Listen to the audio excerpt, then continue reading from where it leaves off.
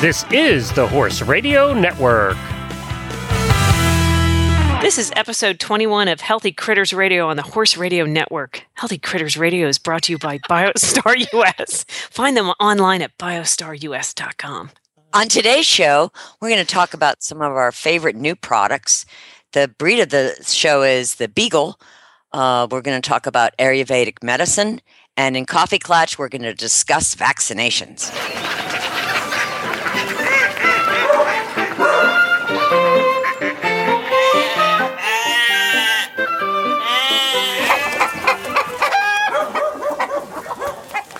This is Tigger Montague.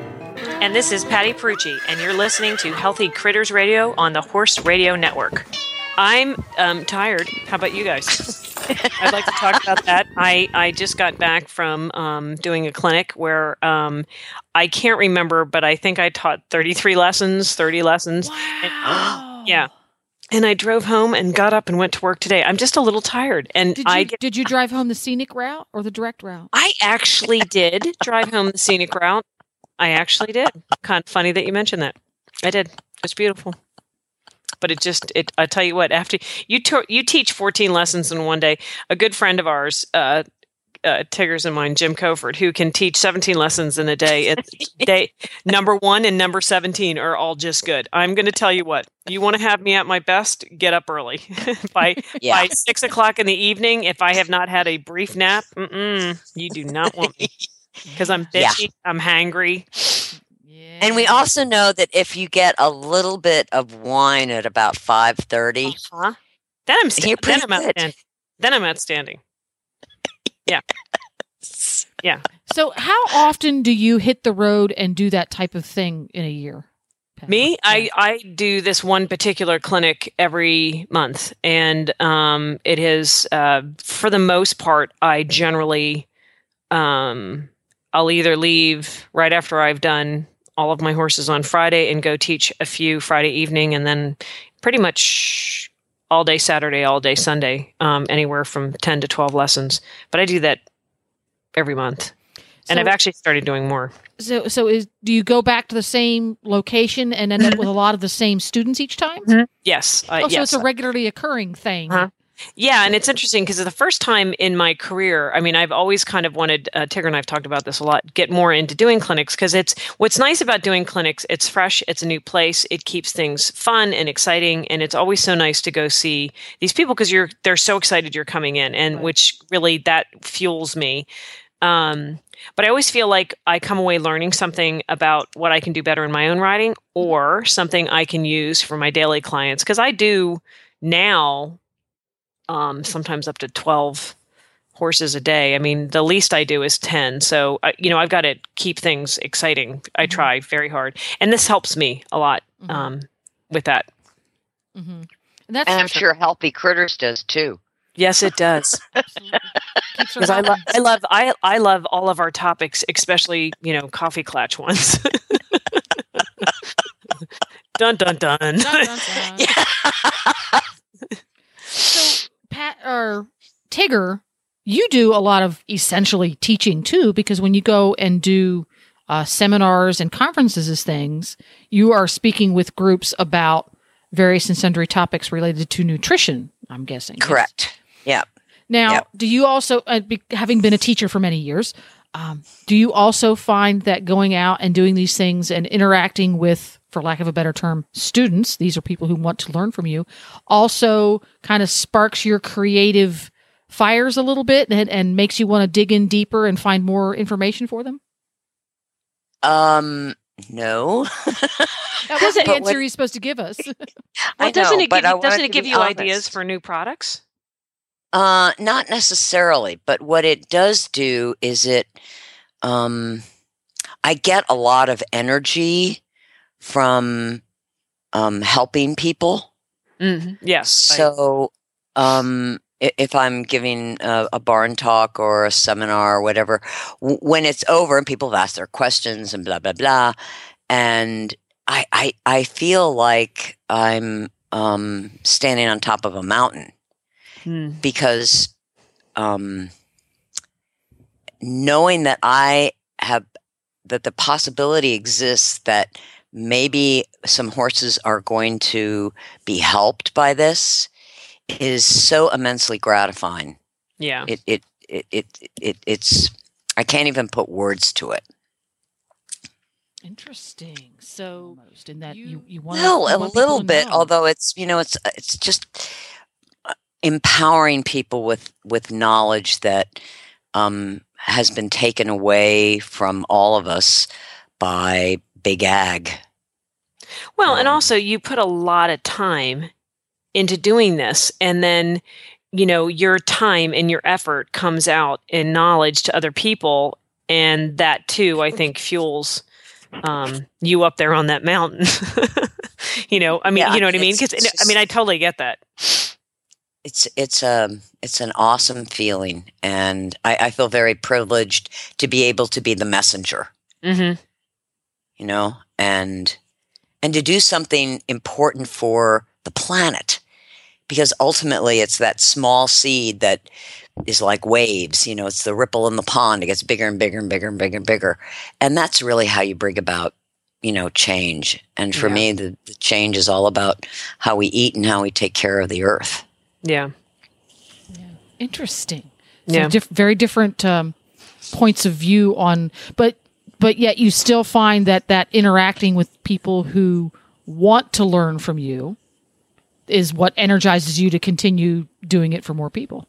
Oh, you bet. Yeah. Absolutely. 100%. Yeah. And that's basically what you're talking about, Patty, by going off site and seeing people who want to learn, and they're gleaning information from you, and they're soaking it up like little sponges. That energizes you to go back home. Oh, absolutely. And do what you do at home. And and the thing is, in my work, for the most part, if there's a lot of instant gratification. You show an exercise or you change a position, and someone can instantly feel something. And I am. And I don't know how many other people do this, but I am very big on communication. And I think that's why this one particular clinic that I do has continued to be more of an extension of my business where I am in Houston. But I have people text me. I want you to tell me what's going on. Send me a short, clip about what's going on, or, you didn't get that. And what I ask everybody to do, and this is, and I've been doing this for years, but I tell them at the end of their lesson, they have to send me at the end of the weekend 3 things, and it can be longer than 3 things, but on what we worked on, because I often find if I don't have them do that, then they think we've worked on something else, and I go back the next month and there's no improvement. And then I find takeaways. Yes. Well, yeah. And so, but they have homework. I like to give them homework, and I love it when people check in with me and say, okay, all right, dude, this was not working. What am I doing wrong? Or did I not get it right, or whatever? But that way, when I go back, it's not like I'm going blind into the situation. I've had a little bit of communication. I'm getting somewhat of an idea how the 3 weeks or 4 weeks have gone. So I go in with a little bit of knowledge. And so that, and like I said, it's instantly gratifying, and I can walk away from the weekend. I'm not a big person to make big changes, because I want people to feel the progression. I want to come back in 3 weeks and see they've made improvements. I find if you go and you make these huge improvements and they can't sustain them without you standing there, that doesn't do anybody good. I've just taken their money. So I make them do homework. Yeah. I'm making them accountable for what they've done. One of the nicest compliments I ever got when I was back in the day when I was a riding instructor, I had a student who was also a very good friend, which frequently happens in the horse business. Sure. Had gotten to that point in her riding, and I said, I've taught you everything I know. I can't do anything else. Wow. Everything I've got, you've got, and you've got it solid. We need to find you an instructor who can take you up to the next level. Wow. So she went out and found her one. And during her first lesson, sort of that get to know each other thing, at the end of the lesson, she said, "You've got the basics down pat better than anybody I've ever started with before." And that was the biggest compliment. Yeah. Wow. No, that is really nice. Because that's all I had. That's all, as far as dressage was concerned, I can get you the basics. That's it. That's all. Yeah. That's all. Yeah, but that's a tremendous compliment. I felt so proud.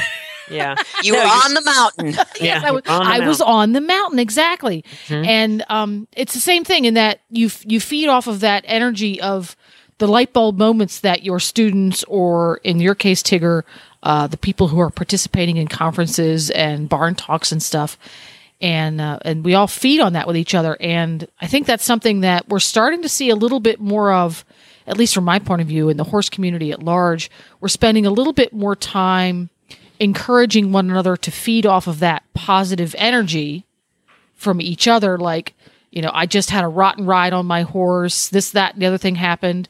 I'm feeling kind of low. But instead of that sucks, you need to go and do these 6 things that are crazy. Well, it's okay that it sucked.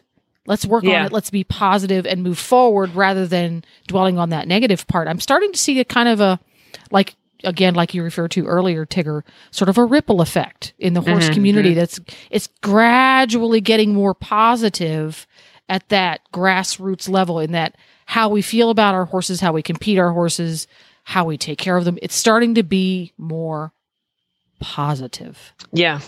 Thank God. Which the horses feed off of. The horses feed off of. Precisely. Exactly. So let's kind of like get on with the show. We've got new products to talk about, right? We do. All right. Yep. This episode's special guest segment is brought to you by Warhorse, naturally aggressive and fiercely kind.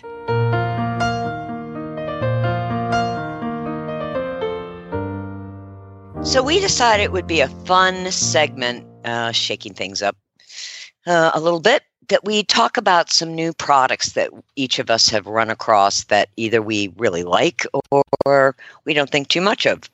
Yeah. So I'm going to start with something that I heard about from a client in California. And she has a warm blood that was imported a year ago.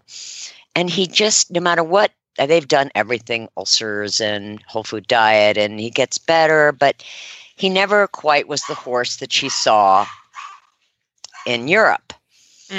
And she had a visit from a representative of this company who talked to her about maybe the problem was the water, that he wasn't drinking enough, he wasn't well hydrated.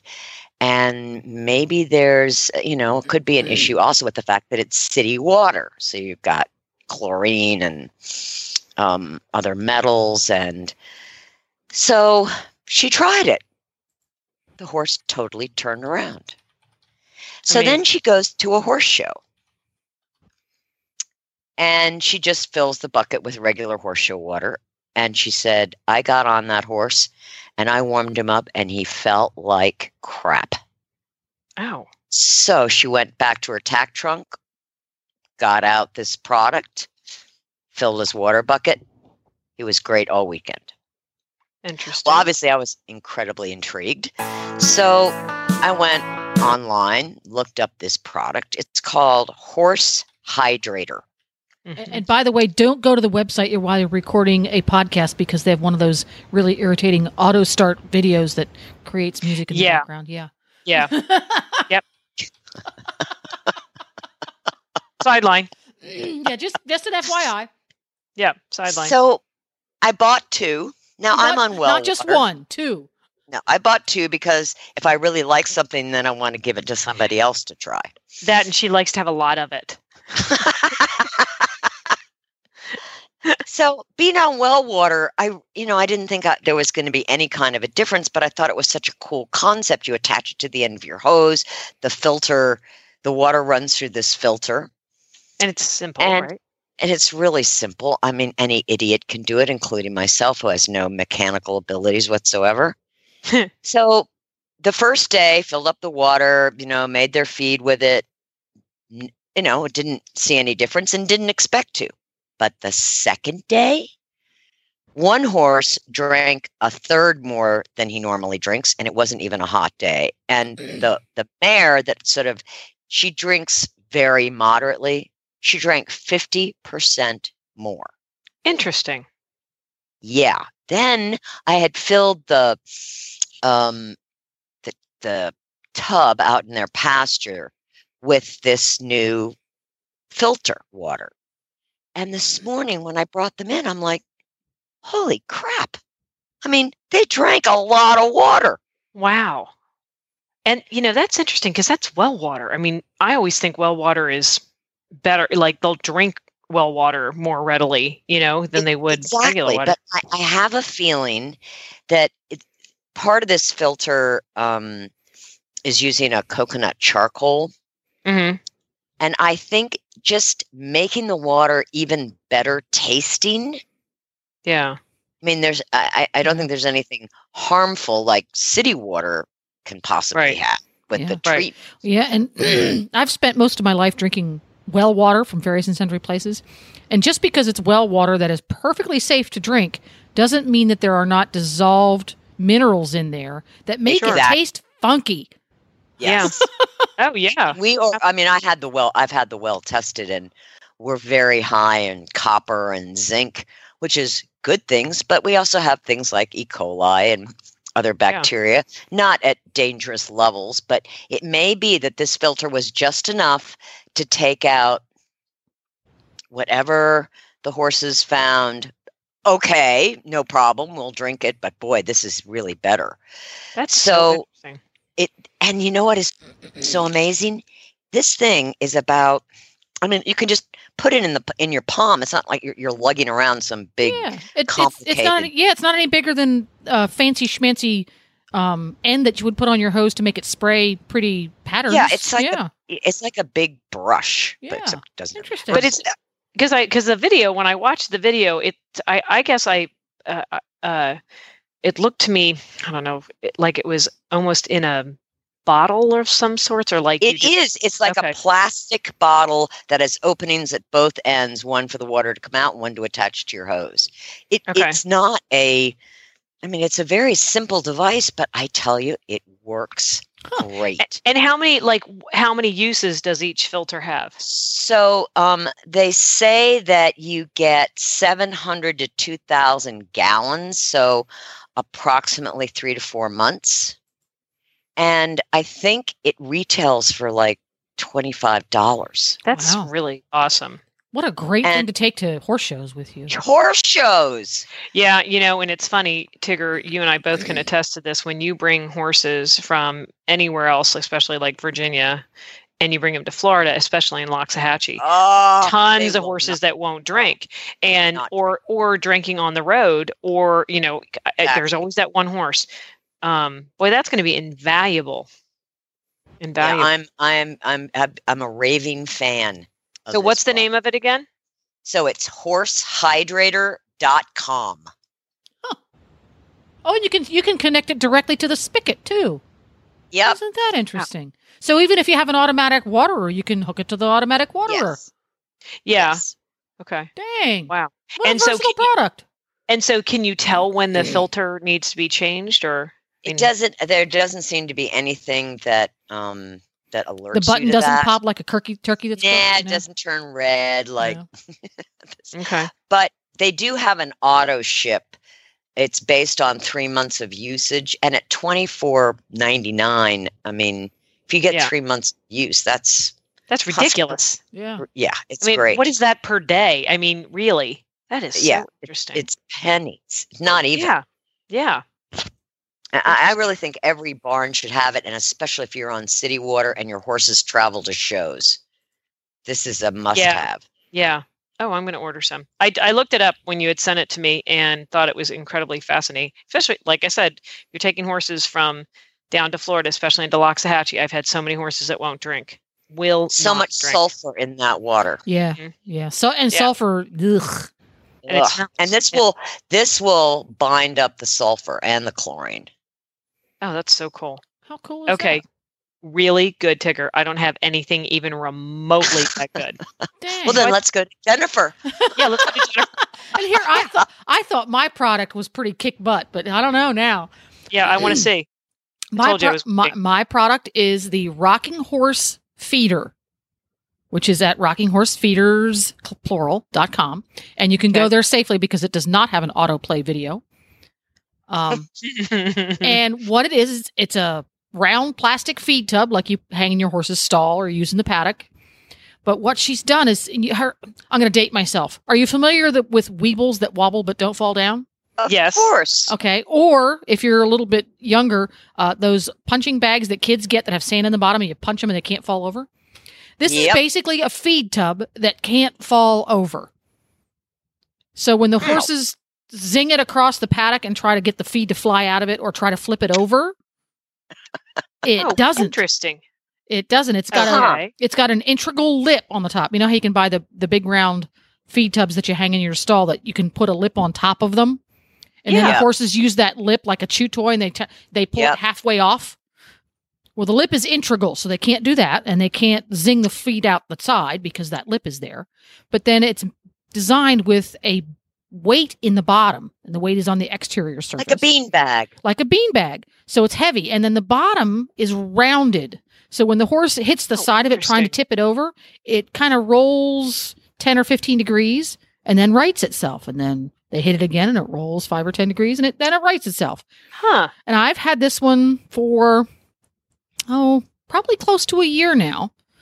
And Nigel, my new horse, is being typical thoroughbred, just zings the feed out of the tub, tips it over, you name it.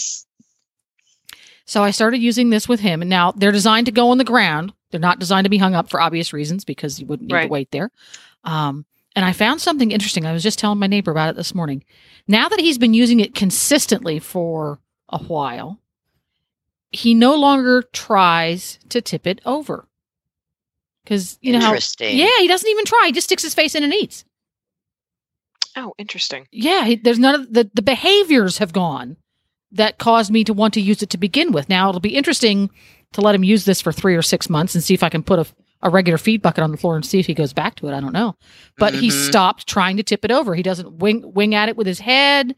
He doesn't beat on it. Just plop it down there. Pretty cool. There's no feed on the floor. Very cool. No feed on the floor. No tipped over. We're not feeding the mice or the birds or the squirrels anymore. It's all going in Nigel, and I really like that. Oh, that is so cool. Yeah, it's like, well, why didn't somebody think of this a million years ago? It's such a simple concept, but somebody. Where did you find it? Like, how did you even come across it? Rocking Horse Feeders contacted us. Okay, I don't remember anymore. That's cool. Because that was like when we were discussing doing this, I kept thinking, I know, Tigger, you talk to so many people that make suggestions and generally, obviously it has something to do with them eating or whatever because of what you do. But I kept thinking, I don't really, I really don't get that many suggestions for different stuff. I was just wondering how you kind of came across it, like how you even found it. So it's cool. Yeah, they contacted us. She's in the in crowd. Yeah. And I tested it on all the horses here at the farm. There are 4 of them. And our next door neighbors, whose horses share the same facilities as ours, liked them so much they bought 2 more for their horses. Wow, that's well. It makes me think of babies. Babies tend to knock stuff around all the time. Oh, yes. When we were at Lieselot's, I had trying to feed the babies outside was never fun, and they always every single one of them pawed, from birth. Yep. Paw at the feed tub. That's pretty good. Yeah. And Nigel's paw at the feed tub. He does them all. He's got every habit when it comes to feed tubs. Isn't that nice? Yeah. So this fixed him right up. Ta-da. Oh, cool. There we go. Okay. That's very cool. All okay, right. Patty P. Okay. Well, I just want you to know. Okay. So when you get new riding boots, and I tend to like to wear Koenigs, they're tough. They're real stiff. And it always hurts the crap out of my ankles. And I use, and it was funny because they have this product, and I didn't know that it was called this, but it's called a Bunja ankle sleeve, and you can get them in Dover, but I never knew what they were called, and so I had to look it up. So I was a little panicked that I wouldn't be able to find it, but it's actually something I guess skaters use, and it is a fabric on the outside, gel on the inside, and it slips right over your ankle, so you don't get those horrible rubs. Like sometimes I don't use my everyday boots or not my show boots, so when I go to use my show boots, even though my show boots are older, it hurts my ankles. So they're so you can get them at Dover. I don't honestly know what the cost is there, but I found I found them online when I was trying to think of what the name was, and I think I actually found them cheaper. Sorry, Dover, at Discount Skatewear. and they're called a Bunja ankle sleeve. Yeah, and I think they're $15.99. And the thing is these things can last a long time. And I got to the point where I like them so much, I wear them every day now, which is kind of weird. But, wow. Well, when I keep my boots on, I start riding at 7 and I often am done at like 2:30 or 3, and I'm in them either working or teaching. And it just, I don't know, it's kind of, I also wear Ariat boots when I teach a lot because it's better for, standing. And I just feel so comfortable, and I don't get nearly as fatigued because I'm not constantly, worrying about my ankles rubbing. So that's my thing. It's called the Bunja ankle sleeve. Now, is the one that you use the one that goes around the heel of your foot as well, or is this the one that just goes on your ankle? It's the one that just goes on your ankle. And if you go to, what did I say the name of this site was? The skate site. I don't know what I just said. Oh, here it is. Discount Skate. There are, there's a bunch of different varieties. You can get one that goes around your ankle or just around the sleeve, around the heel. But I just do the one that goes around my ankle, and I will tell you, they don't move. They do not move. Wow. Bunja ankle sleeve, $15.99. Yeah, Bunja. Yeah, see? Pretty cool, right? And that's where I will be buying them. Sorry, Dover, but kind of cool. And now you can get, I don't know if you can see that you can get them in 2 different lengths. I get the shorter ones just because I live in Houston, and when it's 105 outside, who needs their ankles to be sweating? Not me. Not you. But yeah, so kind of cool. Huh. Who knew? Yeah. Who knew? Who knew? Okay, well, my next product, it's actually 2 products, and they're for humans, for people who have bad knees, bad ankles, flat feet, and bad backs, which would be a lot of riders. Well, so, Patty P., you and Jennifer know that I have chronically bad knee, and I can be incredibly lame. I mean, I would never pass the vet. even on a good day. I've seen you jog. It's not good. Yeah. Yeah, it's not good. And I wear braces on my knee, and, I do everything I can to make it comfortable, ice it, elevate it. Well, I have discovered the best shoes. Oh. So one of them is called Ahnu. AHNU. Okay. And you can get them at Zappos. At least that's where I got them. But my sister turned me onto them. They are ultra cushioned for shock absorption. Cool. So when I'm walking with all this shock absorption, my knee doesn't hurt at all. And I'm mucking stalls, pushing the wheelbarrow, hiking now, and it doesn't, I haven't even had to wear my brace. Oh, that's pretty impressive. Really? Yeah, it's pretty amazing. And now the only problem is these are all tie-up shoes. They're hiking lacing, and lacing, which is fine because at least you can adjust, how tight you want it or how close fitting. But there are some days that I just want some slip-ons. Yeah. And wait. They have the Ahnu Jackie Pro. Looks like a clog. Yeah, I didn't like that so much. Oh, okay. Sorry, then I'm shopping. I found Gravity Defyer. And I found these doing a search for flat feet and bad knees. Oh, jeez. Do you actually Google flat feet and bad knees? Is that what you Google? Yeah. Okay. I think she does. Just checking. So just go to Gravity Defyer, and they have a sole that isn't as thick looking as the Ahnu. They somehow have trapped air in there, and it's like walking on a cloud. That's amazing. And again, my knee doesn't hurt because it's getting so much support, and I'm getting arch support for the first time in my life from being flat-footed. And, wow. And they're funky. And me, I like a little funk. You are funky. I am funky. So anyway, if you've got a bad back, if you've got bad knees or hips, if you're flat-footed, or if you've got a high arch, look at Anu and definitely check out Gravity Defier. I would love to have a picture of you in these Anu. Can we use that for the show notes picture? Yeah, I'm thinking that with a picture of her in shorts with a pitchfork. Yes. Right? Are you with me on this, Jennifer? I think this so. Is really, yeah. Yes. I think that's a must-have.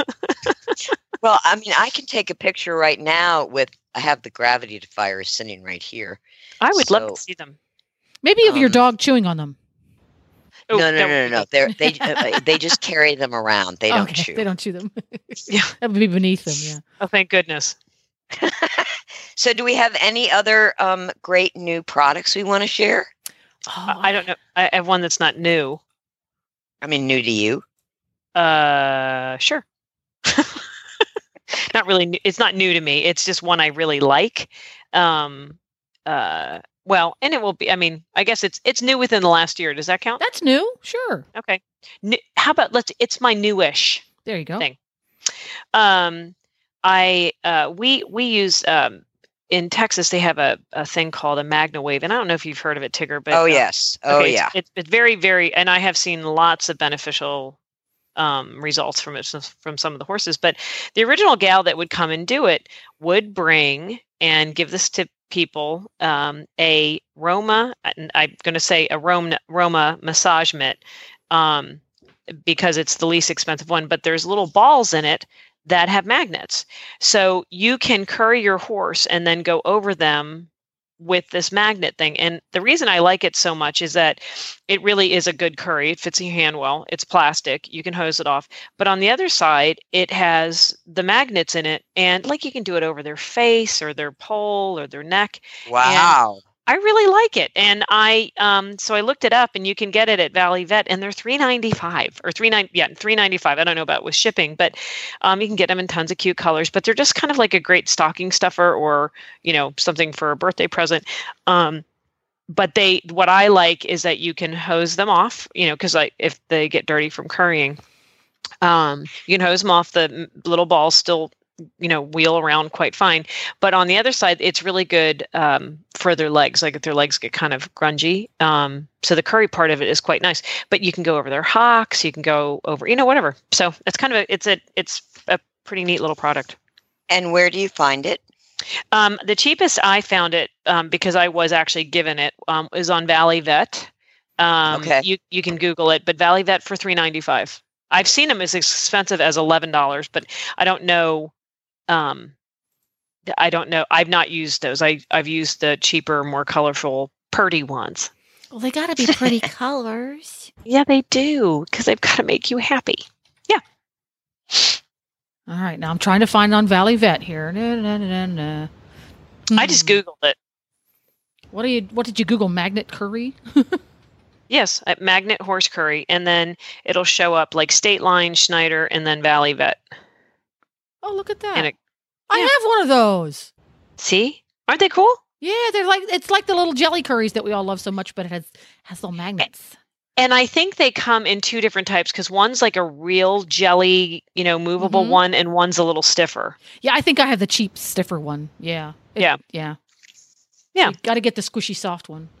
Yeah. I mean, but I like the stiff one too if you've got like anything you want to work off a leg or, whatever, any funk. Magnetic jelly massage curry. Wow, that's a mouthful. Yeah, that is. There you go. Awesome. We know that cleaners and products we use have a great impact on the well-being of our families, our animals, our farms, and the earth. Warhorse works to offer our customers naturally aggressive and fiercely kind cleaners that provide effectiveness, versatility, and value. And Warhorse does this with special combinations of simple, humble, but extraordinary plant oils that have no pesticides, no metals, no glyphosate, no petroleum, no sulfate ingredients, and no genetically modified organisms. Warhorse's equine, pet, and people soaps use an exclusive raw sunflower oil that retains its waxes, lecithin, and vitamin E. and add some skin-loving avocado, coconut, almond, and dead sea minerals, and you've got a buffet of healthy benefits for your farm family. All Warhorse cleaners are naturally aggressive on dirt and grime and fiercely kind to the most sensitive skin, even our pure gold and multi-purpose cleaners. So go ahead, get in the mud and get dirty. Warhorse has got your clean, a Warhorse kind of clean. Warhorse products are available at BioStar US. You can find them online at biostarus.com or call us direct 1-800-686-9544.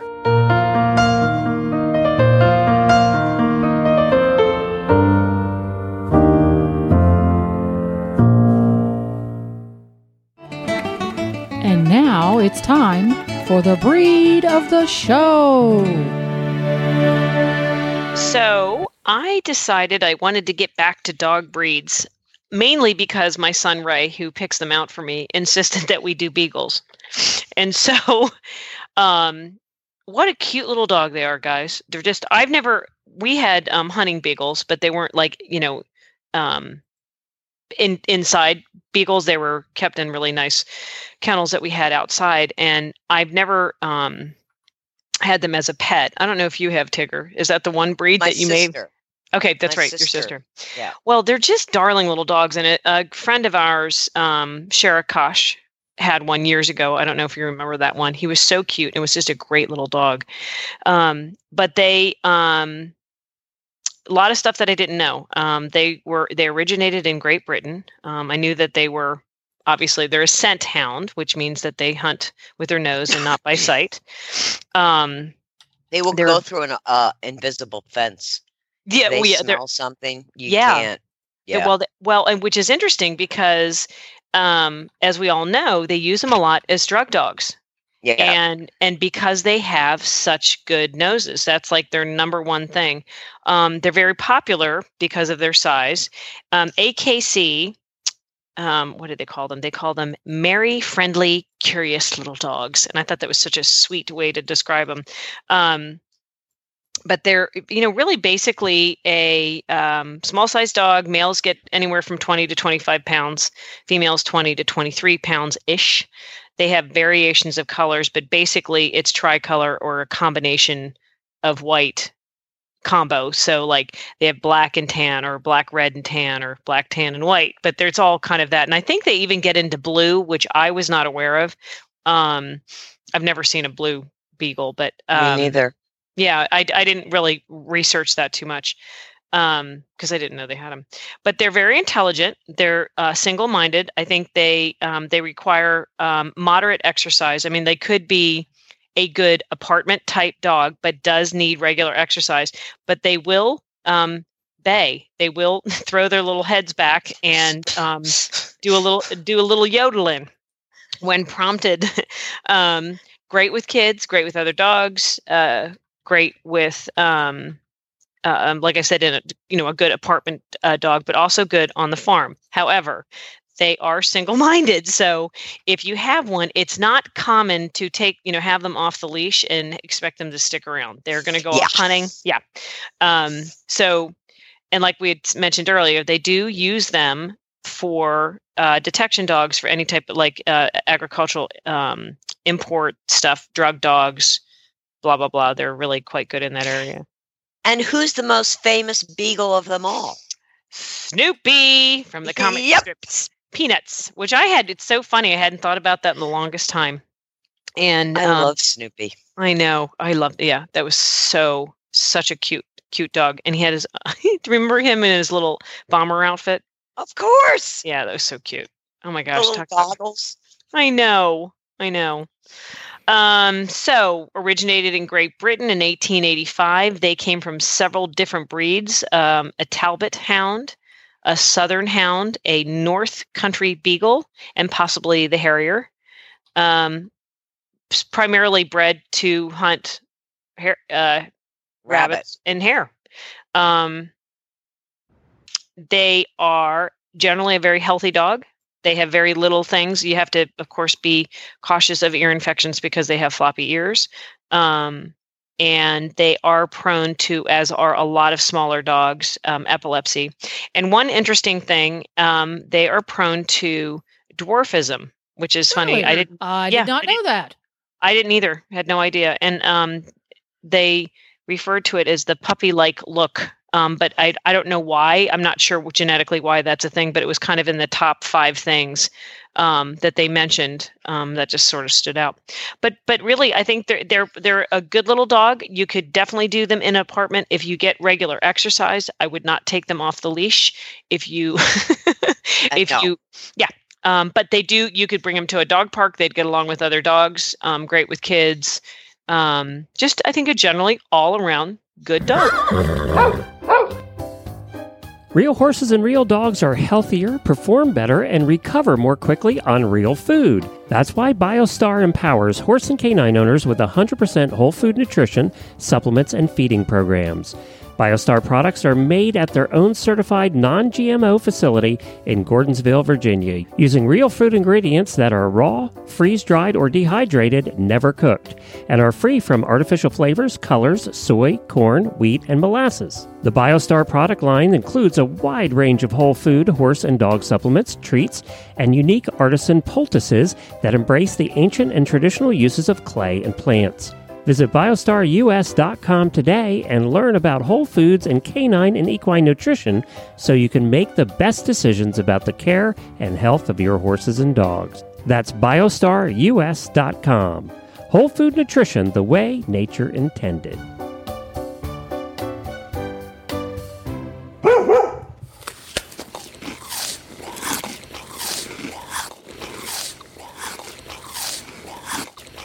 We are at Critter Nutrition, and today we're going to talk about Ayurveda, which is the oldest medicine on earth.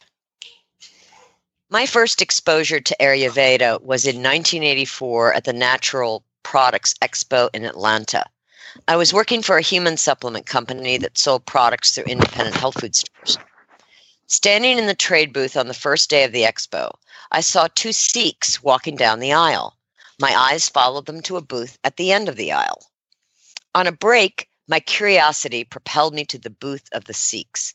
Spread out on the table were packages of small yellow beans and herbs that I'd never heard of: amalaki, gugaloo, dashamula, boswellia, ashoka. "What is this?" I asked politely. "These are some of the medicines of Ayurveda," one of the Sikhs said. I had no idea what Ayurveda meant. I had never heard the word before. A few Chinese herbs from traditional Chinese medicine had inched into the health food business in the early 1980s.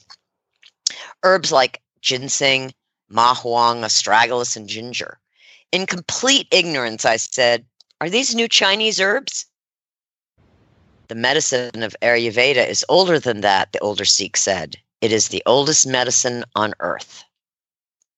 The ancient philosophy of Ayurveda is so named for life knowledge. Ayur means life and Veda means knowledge. It arose in India thousands of years ago.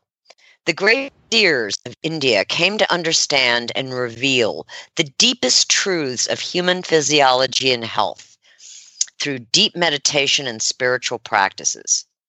These truths and practices were passed down orally until they were compiled and organized into an elaborate system of sacred texts recorded in the Vedas, the world's oldest existing literature written in Sanskrit more than 5,000 years ago.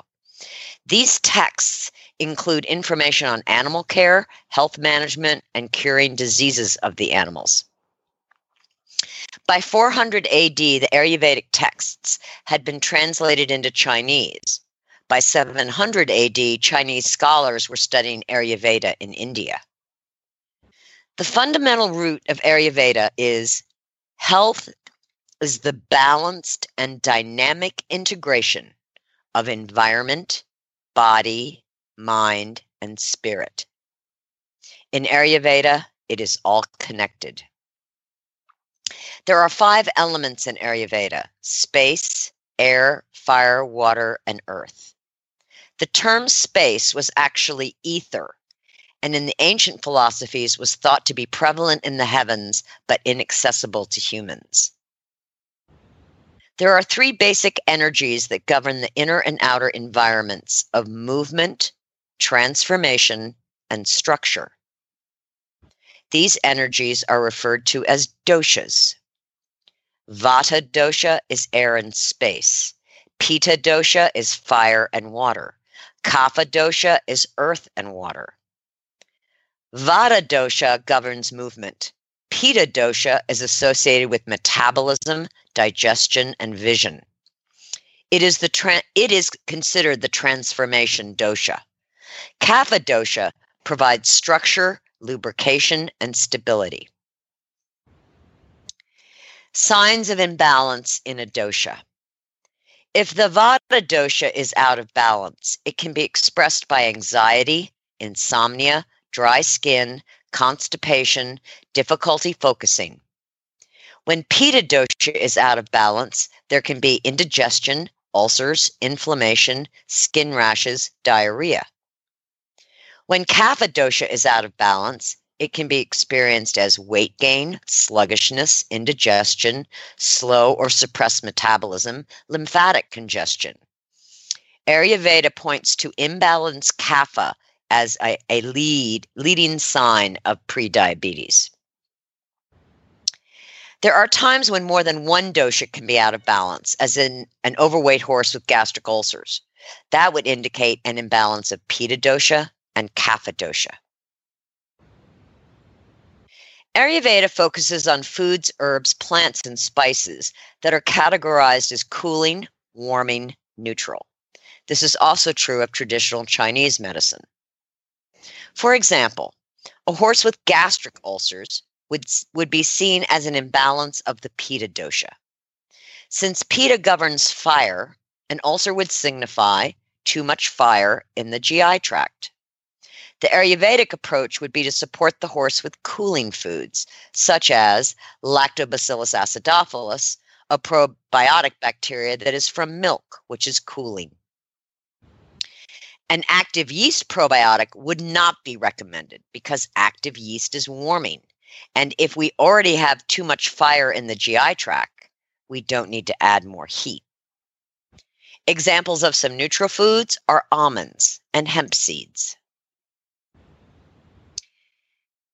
Tridoshic foods for horses. These are the foods and plants that are balancing for all three doshas.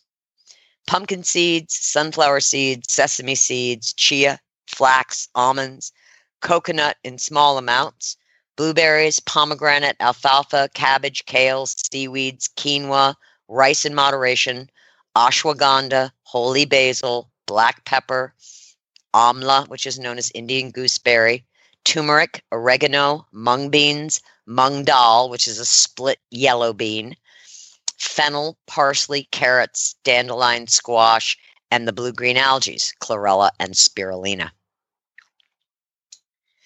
From the moment I met the Sikhs at the Natural Products Trade Show many years ago, I was drawn like a magnet to Ayurveda. I resonated with the philosophy of balancing the whole body system rather than pieces of the body system. This would be in conflict with the Western nutrition training I had until I learned how to use both Ayurveda and Western nutritionism together. In the past 30 years, more scientific research has been conducted on various plants used widely in Ayurveda, and studies have proven the wisdom in the old Ayurvedic Sanskrit texts. Although the ancients didn't have the same methodology, they did, in fact, have a profound understanding of the relationship between food, plants, environment, and health. BioStar supplements are formulated with a combination of Ayurvedic and Western nutritionism, and several BioStar formulas are totally Ayurvedic. They would be True Balance, Theracalm, Tridosha, Cool Star, Thermal, Bioflora, BioYeast, and for the dogs, Buckaroo's Cooling Stew, Buckaroo's Warming Stew, and Terra Biota.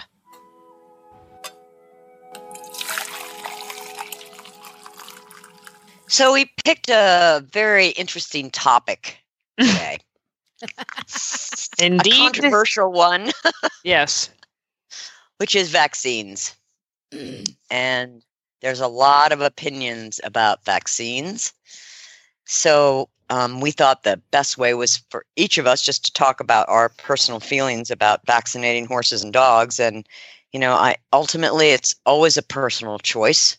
Right. And I'll start out by saying I have a herd of retired horses. They've been vaccinated up the kazoo for most of their competitive lives, and they don't get any vaccines. And they're alive and kicking.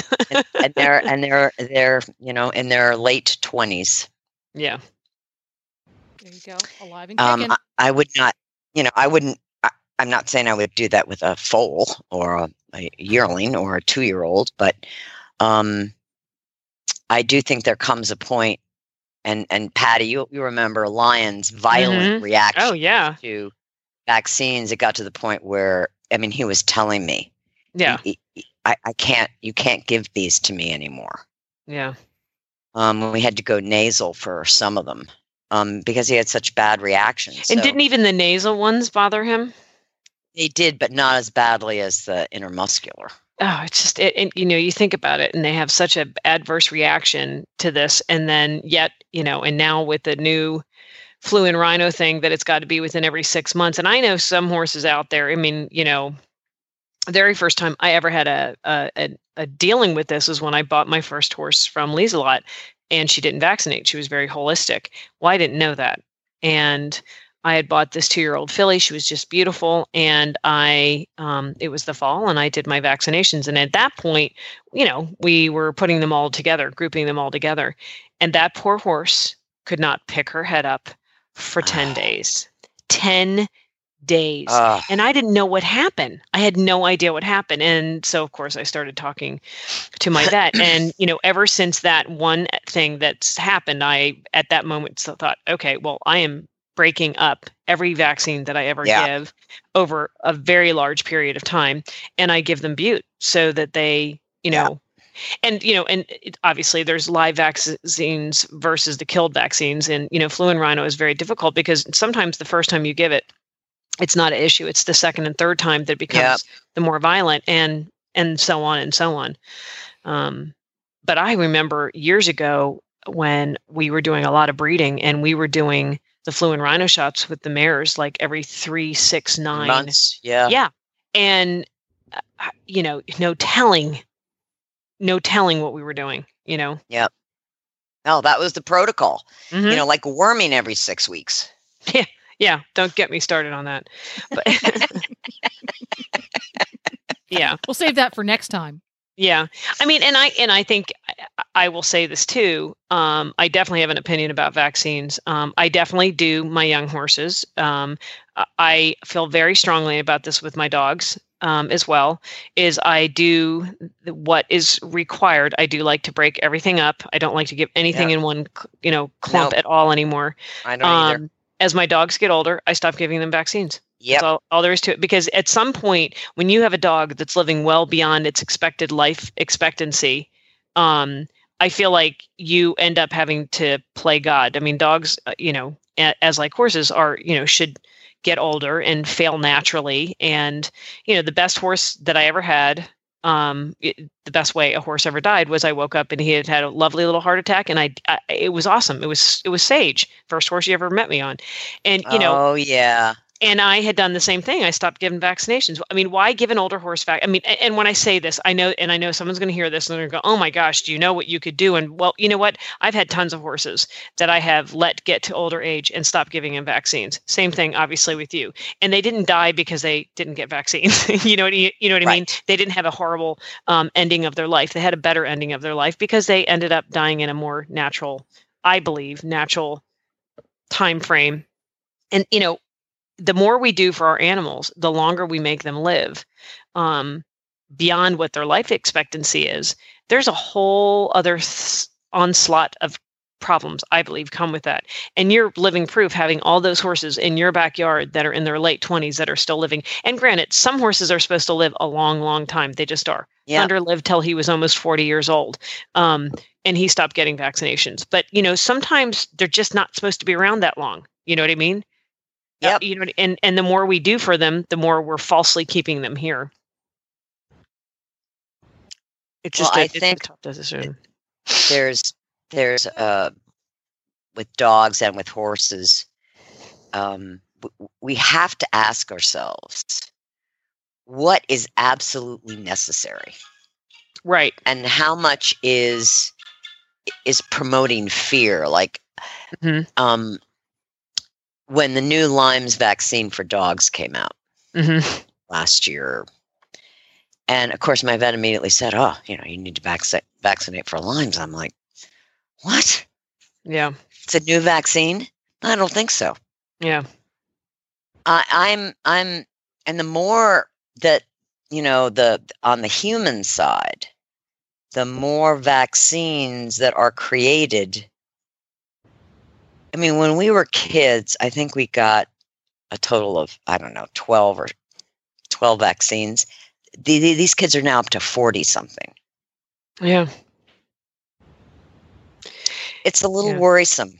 Well, the one thing I will say, and again, I feel like it's a necessary evil in some things. I mean, obviously vaccines have eradicated polio and all sorts of other things in humans. I mean, it's a necessary evil. I'm not saying don't vaccinate. I'm also going to say that there is a lot of research that is linking vaccines to ADHD, all sorts of behavioral problems in kids, digestive problems, things that weren't as big of an issue. And people say, oh, it's just because, we didn't have the internet and you couldn't find out. No, they just weren't as much of an issue. They just weren't. I've talked to my mother-in-law. I don't she said they were getting as many vaccines. I don't think they were getting as many vaccines. Absolutely. 40 years ago, we weren't giving that many vaccines. Yeah. Oh, I agree. And then, in watching, having a baby and, and having to go in and get that first set of shots, oh my gosh. And then watch, and then, they're going to be sick for a while. And I'm like, and why am I doing this? And I realize that it's a necessary evil. Some of this is a necessary evil. I mean, with all of that. But the one thing Peter and I talk about all the time is I am so grateful that I don't have young kids that I have to worry about this anymore. I know. So but we still have to worry about it with the dogs and the horses. Yeah. So from the AAEP's point of view, they divide vaccinations into two separate categories. They have core vaccinations and risk-based vaccinations. Right. Core-based being tetanus, encephalitis, West Nile, and rabies. Right. Personally, my horses get rabies vaccines every year, and they get tetanus vaccines every year. Right. Just not going there. Especially with rabies, because they can give it to people. Yeah. So I'm really cool on that. I think a lot of us, because we don't want to think through it, and we're afraid that someone is going to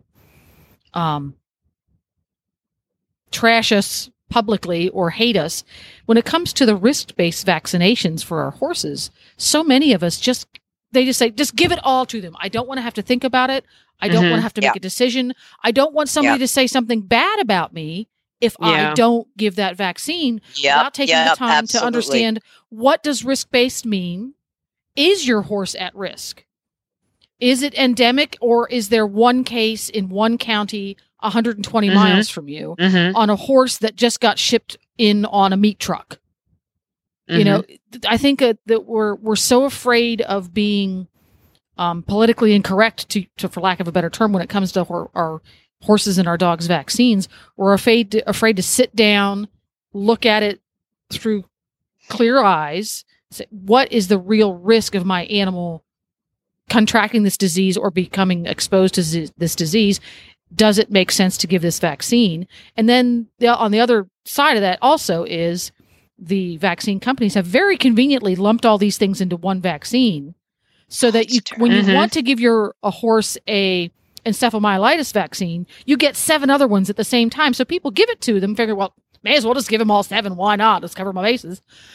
Well, there's not research that says that's necessarily better. I don't know if there's any research that says it's necessarily bad, but make that decision for yourself. Is that better to give vaccines that your horse doesn't necessarily need for that convenience? Yes or no? Yeah. Yeah. And I'm the same way. I'll put my hand up when it comes to old guys that stand around in a field for a living and don't ever get visited by other horses or humans. They get the rabies shot, they get the tetanus shot. You're good to go, dude. Yeah. Do your Mine thing. don't get either of those. Nothing. They had rabies. They had tetanus. But in truth, so many of these vaccines last the lifetime of the animal. Yeah. And see, that's the big thing. Right. Yeah, that's the big thing, because that's what they started doing years ago when they would test to see, they would do the titer in the dogs. And I just started to think about this with some of my older dogs, Ruben being one of them, who is and he's going to be 20 this year. He hasn't had a vaccine in the last 5 years of his life. And because I pulled a titer years ago, and and the vet was very truthful and said, yeah, chances are you're never going to have to vaccinate him again, but I didn't tell you that. I'm like, okay, and so it's just tough, because every time, like with my one Frenchie, the first set of vaccines he ever got, and I always had them broken up, he absolutely had a reaction. I thought, well, this sucks, because this is going to end up, so what I'm going to do, give him Benadryl and do all, and they have, because they are so, their noses are so short, I always worry about their faces swelling and not breathing. And, and again, I do think there is a purpose and a point to all of this, but I do think it can be, really, really get out of control. I want to ask a question, because you had a light bulb for me. I didn't know. Explain to me having a titer done on your dog for a specific vaccination or for specific I don't know disease. how specific related it is. I can't remember. A friend of mine told me about this years ago when I was in Michigan, and she had an older dog, and her vet said, they did a blood test and pulled a titer to see where. That's getting more and more common. You can ask to pull a titer to decide whether you need to revaccinate. Well, golly, that sounds like a smart thing. I'm going to quiz my vet about what a titer blood test is and whether or not I need to use them. Right, yeah. Because particularly with rabies, and I'm big on rabies because I've been through several rabies scares personally. Don't want to go there again. They don't have any research on horses that tells us how long the vaccine really lasts. So the states that require rabies vaccines require them annually for horses, regardless. Because they just don't know, and that's a CYA. Because just in case, we don't know. But it would be interesting if you are able to do that test. Like, well, no, he doesn't need one. It's 12 months, but he doesn't need one because this blood test proves that he doesn't. Well, by golly, I'm not going to have to give him one then. Why bother? Right. So that's going to be interesting. I'm going to quiz my vet about that whole process. Yeah. I'm curious how that works. Oh, it sounds like a health segment.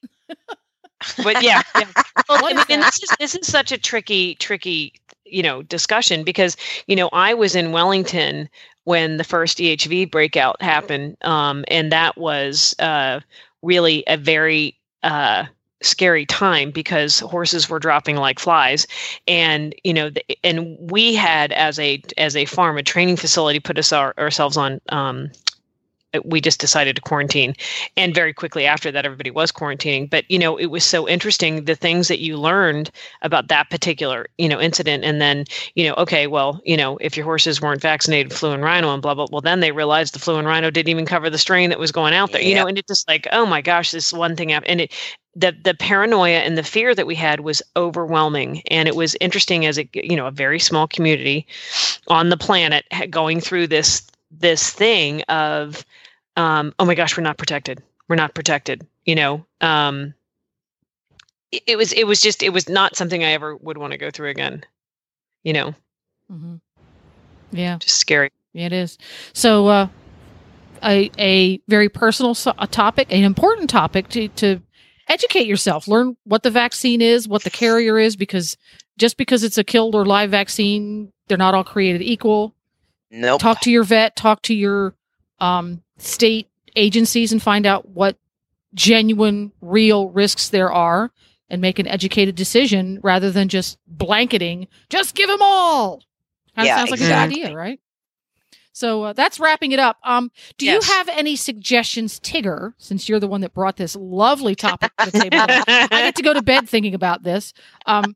Do you have any maybe online resources that a horse owner might look into and read about to feel like they understand a little bit more about vaccines, how vaccines work, et cetera, et cetera? I'm putting you on the spot here. I didn't ask ahead of time. I think a very good medical source is a vet named Joyce Harmon, and her website is Harmony equine. Okay, let me get And down it's here. And I'm gonna write this down. Harmany. Harmony. Oh, she's the gal with the muzzle. Yes. Yes. Mhm. Yes. And Joyce is a skilled Western veterinary medicine vet who has transitioned into traditional Chinese medicine and holistic complementary medicines, but it all works together for her. And she would be a very good middle of the road person to talk to about vaccinations of your horse or your dog. I'm gonna put a link to and you her can shoot her an website email. Yeah, that's a great pretty idea. accessible. Yeah, I'll put a link to her website in the show notes, so you can just go to Horse or Healthy Critters Radio. I just want to add one thing. There is an unusual amount of people in the last 2 years have contacted me about diet change and expressed these very awful experiences their horses have had with vaccinations, affecting metabolism, affecting adrenal glands, affecting attitude, and so we cannot be blind that there aren't side effects. So that's what we want to be very. I mean, for a lot of horses, there's never a problem, and that's great. Right. And for a lot of dogs, there's never a problem.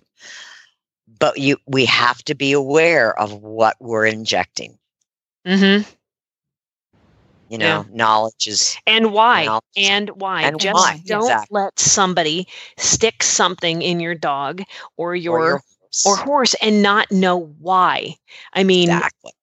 I think that's, like you said, middle road, educate yourselves. And, and I think you have to be careful because, like I said, I have talked on extremists on both sides and I would get like, too overwhelmed. And I thought, no, I know what I'm doing here. I know what I'm doing. I know what's given me the most success. I know what works for me. And that's the hard part. But there you go. Yep. There you go. Well, that's a wrap on the most controversial coffee clatch yet. Now, the one about what your horse's favorite beverage would be was so much easier to do. But and it was so funny because when Tigger said this is what we should do, I'm like, I thought this was supposed to be uplifting. I'm supposed to be drinking coffee. I think we're going to. But this maybe we'll go a little lighter next time. A little lighter. Oh, I think we'll definitely go lighter. But I especially after I present the Rockefeller stuff. I think I'm quitting after that one. I don't know. I just did. I'm going to put that on auto record. Thanks for listening, everyone, and thanks to our sponsor, BioStar US. You can find them online at biostarus.com. Get the Horse Radio Network phone app on iOS or Android by searching for Horse Radio Network in the App Store. It's free and easy to use. For details about today's show, go to healthycrittersradio.com, where you can find links, photos, and more information about our guests. As always, we love your feedback. Please follow us on Facebook under Healthy Critters Radio. Be sure to visit all the great shows on Horse Radio Network at horseradionetwork.com. Love your dog. Hug your horse. Feed your chickens. Clean your litter box. Dance with your goat. Slither with your snakes. Howl at the moon. Hang with your hamsters. Party with your parrot. Waddle with your walrus. Outwit your otter. Cuddle your cows. Rap with your raptor. Go chipping with your chipmunks. Forgive your fox. While hedging with your hog. We also recommend that you rack with your raccoon. Gyrate with your giraffe. And meditate with a meerkat.